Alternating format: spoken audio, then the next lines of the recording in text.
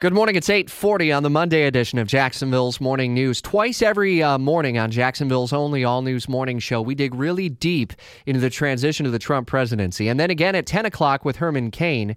This morning, we already started off with some Trump cabinet news for the morning. Jamie Dupree, our Washington insider, with a blog up at WOKV.com, and the Homeland Security Secretary picked John Kelly, as well as the chatter of the remaining slots that are still open.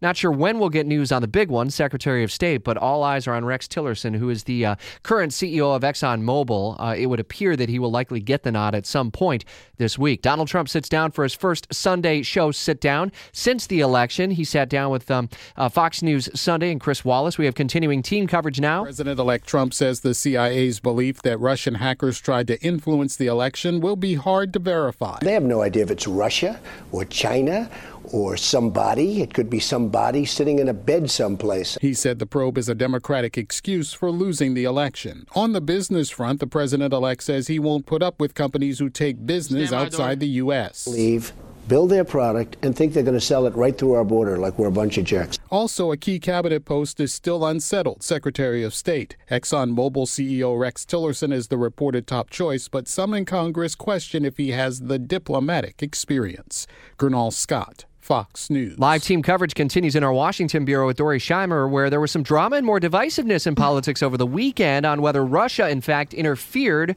with the elections. Yeah, that's right. A really interesting weekend to see which side our politicians were taking. Florida Senator Marco Rubio, he is not a fan of Rex Tillerson as Secretary of the State, tweeting rumors of being a friend of Vladimir is not an attribute I'm hoping for Secretary of State, signed Marco Rubio. That's referring to the top award given to foreigners by Russia, given to Tillerson in 2012. Concerns on both sides of the aisle in the wake of reports from the intelligence community that Russia interfered with the election, that Trump would then tap somebody with such deep ties to Russia and Vladimir Putin.